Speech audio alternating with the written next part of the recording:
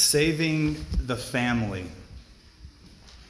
My brother was sending out his Christmas cards this past week, and I had the job of putting labels and stamps on there and stuff.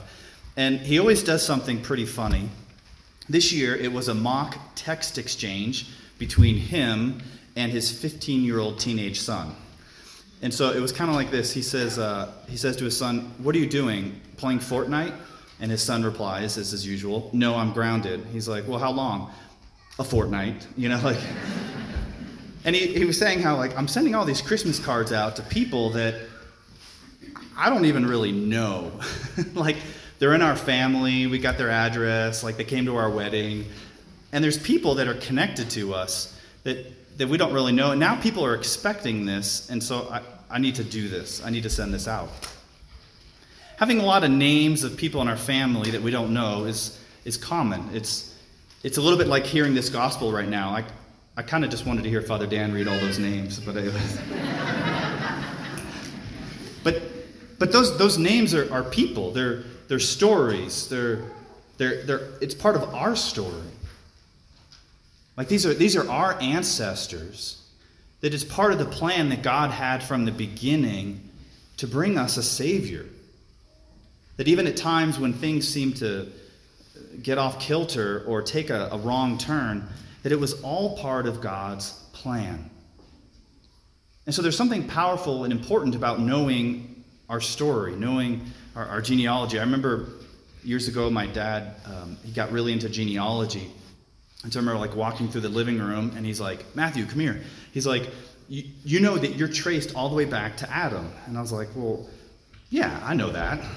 And he's like, "And here's how." And he's like, "And you have hundreds of saints in your line and dozens of kings and queens." And he's explaining all this stuff. And I didn't quite get it, because genealogy, it's like that sport that's one person and only that person cares about it. But I was like, how does that pertain to me?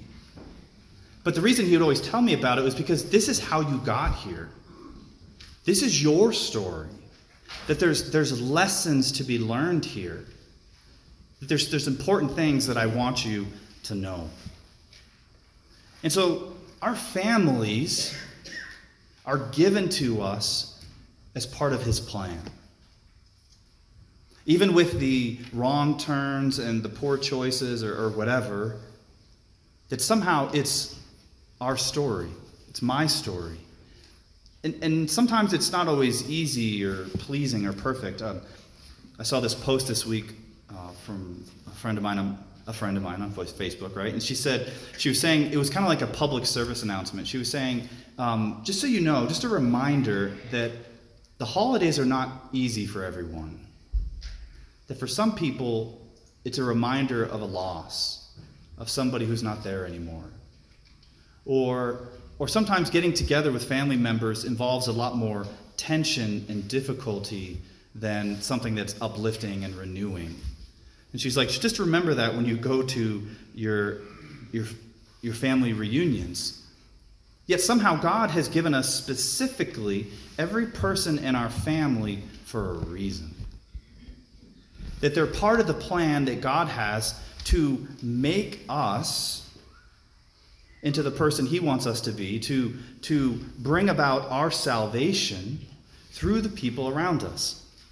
We hear in the prophet Isaiah today, "You shall be a glorious crown in the hand of the Lord, a royal diadem held by your God. You shall be called my delight, for the Lord delights in you." That to God, you and I are like a precious gem.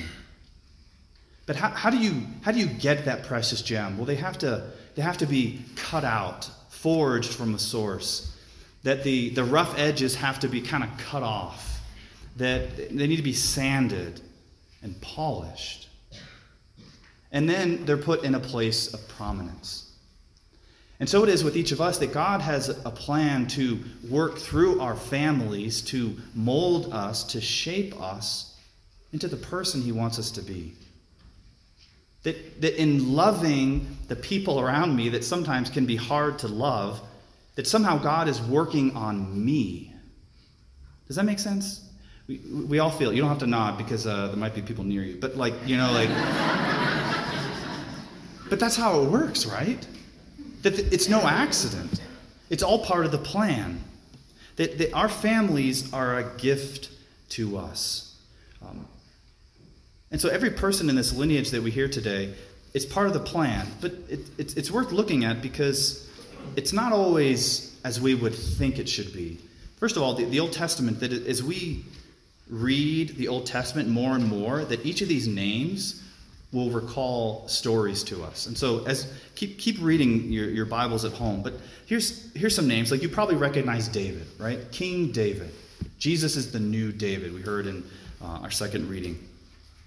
But it says that Solomon's mother had been the wife of Uriah. How did David become the wife? How did he take the wife of Uriah? Do you remember that story? The story was that he saw Bathsheba bathing on the roof, and he said, I want her for me. So David, the good King David that God had chosen, did something really sinful, really shameful. He took this other man's wife for himself, and then he had Uriah sent out to the field on purpose where he would be killed. And then what does he do? He takes that woman, Bathsheba, for himself. And God worked through that. We hear about Rahab, who was a foreigner in Jericho, who betrayed her own people so the Israelites could conquer. We hear about Tamar, who tricked Judah to sleep with her by acting like a prostitute. We hear about Ruth, who's a non-Israelite, who joins the chosen line. And it's this family line that Jesus wished to enter. Just as it is our families that Jesus wishes to enter. Where we would say, well, we're kind of inadequate, or we kind of blew it, or that was a really bad thing, and I'm still carrying that shame around me. God says, I don't care about that. I knew that was going to happen. And I was already working my plan to do something even better in your life, if you will let me. And so Jesus wants to go into our families. He wants to go into our mess. That's actually exactly where he chooses to come. That Jesus, who is divine, outside of time, he's impassible, unable to suffer, chooses to make himself human, humbles himself to be susceptible to suffering, so that as you and I go through suffering, that we wouldn't be alone. It's no mistake that Jesus chooses to come and he lies in a manger. What is a manger? It's the place where the animals would feed. It's a pretty lowly place. And it echoes in our hearts. It reminds me of my favorite story, the prodigal son, where the prodigal son, he goes off, the father gives him freedom and says, if you don't want to be here, you don't have to be here. Listen, if your freedom takes you away from me, I love you and I respect your freedom, even if it takes you away from me.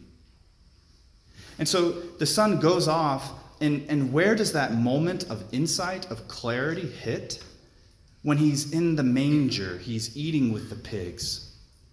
That suddenly, in that place, that the light bulb comes on and he feels drawn back home. That Jesus chooses to place himself in that manger. He wants to go to the place where we feel farthest from God. He wants to go where we feel like we're in the darkness, or we feel like we've messed up so bad that God would never take us back. Jesus comes to meet us at that place, to be with us, and to invite us home. And so Christmas is this joyous time where we're reminded of this gift that we've been given, of Emmanuel, God with us. That we don't have a God who's, so distant and doesn't care about us, but a God who desires a personal relationship with us and who chooses to come into our world, our mess, right where we are. That as I sit in darkness, that the light of the world desires to come. That when I sit in despair and discouragement, that God, who is hope, wants to come and enter in. few weeks ago we had a Newman Night speaker, and he was talking about fear. And you even hear tonight that, the angel says to Joseph, "Do not be afraid." And he made this point. He said, fear is very peculiar to humans. That, dogs, for example, like if we have a dog next door where we live, and it's always barking, it's like, and the thought is, like, when the dog barks, it's for a reason. That there's something out there. There's something making noise, there's something moving. But humans, we're afraid of things that may not be there. And so whether it's, fear of what's going to happen tomorrow, fear of the dark, fear before surgery, this speaker was saying that what makes a person be okay is if somebody they know loves them comes and holds their hand, that the fear will go away. Right? So if we're in the dark and we're afraid, but then somebody we know loves us, comes and holds our hand, it's going to be okay. Or before a surgery or something, we're nervous, waiting, but somebody we know loves us, holds our hand, that it's like, it's going to be okay. That I still have to go through with this, but it's going to be okay. That Jesus chooses to come and to hold our hand, if you will. He places himself in our hands in the Eucharist. Even the baby Jesus, who to be placed in our hands, but the Eucharist to be placed in our hands and then on our tongue, so that as we face any fears we have, that we would know that we're not alone and that we can rely on his strength to get us through. Last story. I received an email this week from a woman I know down in Phoenix, and she was writing this blog about how when her first child was born, her husband had taken this block of wood, this box, and turned it into a crib and like a rocker. So she could just sit there and with her foot just kind of like gently rock her child to sleep. And it was so small, though, that the baby only fit there till like the baby was like 3 months old. And so she used this with her 3 different children. And she was kind of reflecting on that and all the hopes and dreams she had for her children. But her second child, her son, had a difficult road. That when he was a teenager, unfortunately, he got connected with drugs.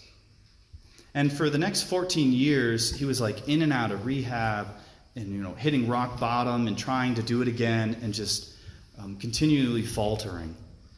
And unfortunately, after 14 years of battle, at the age of 33, he was on the up, but then he had used cocaine that was laced with fentanyl, and it killed him. And she was reflecting back on that now she was next to a different wooden box. That this wooden box was to hold his body as she entrusted this child that she had been given to God. And she reflected on it and thought of all the hopes and dreams she had for this child, but she never knew the difficult road that she'd have to go through. And that in choosing to love her child, that it was actually the best thing for her. That the sleepless nights and the worry and the prayers had actually been God's way of working on her. That the family she had been given, even though she felt maybe ashamed or frustrated or disappointed, I don't know, like just human emotions, that in fact, the entire time, it was God's gift. And as she looked back at her child that she had been given for 33 years, that she looked back with fondness at this gift that God had shared with her. That this child had taught her the power of unconditional love, that it was only with God by her side that she had been able to love this child as he loved him. That this child was the gift and the cause of her own growth. And she wrote this. She said, "We learn how to do what all parents must do. Love without limits. Comfort during the pain. Not shrink from the suffering. Give thanks for the gifts our children are to us." Jesus Christ comes as a gift to us today, to be with us in the reality and the mess of our lives, to walk with us, to hold our hand, to know that we are not alone, to rely on his strength, so that we might have hope that somehow everything that we're facing, everything that's happened to us, is part of his perfect plan. Even in the face of suffering and death, that somehow all is gift, all is saving grace. Our families are the saving gift of God. That we are invited this day to receive Christ into our family, into our lives, in order that they might be saved and us.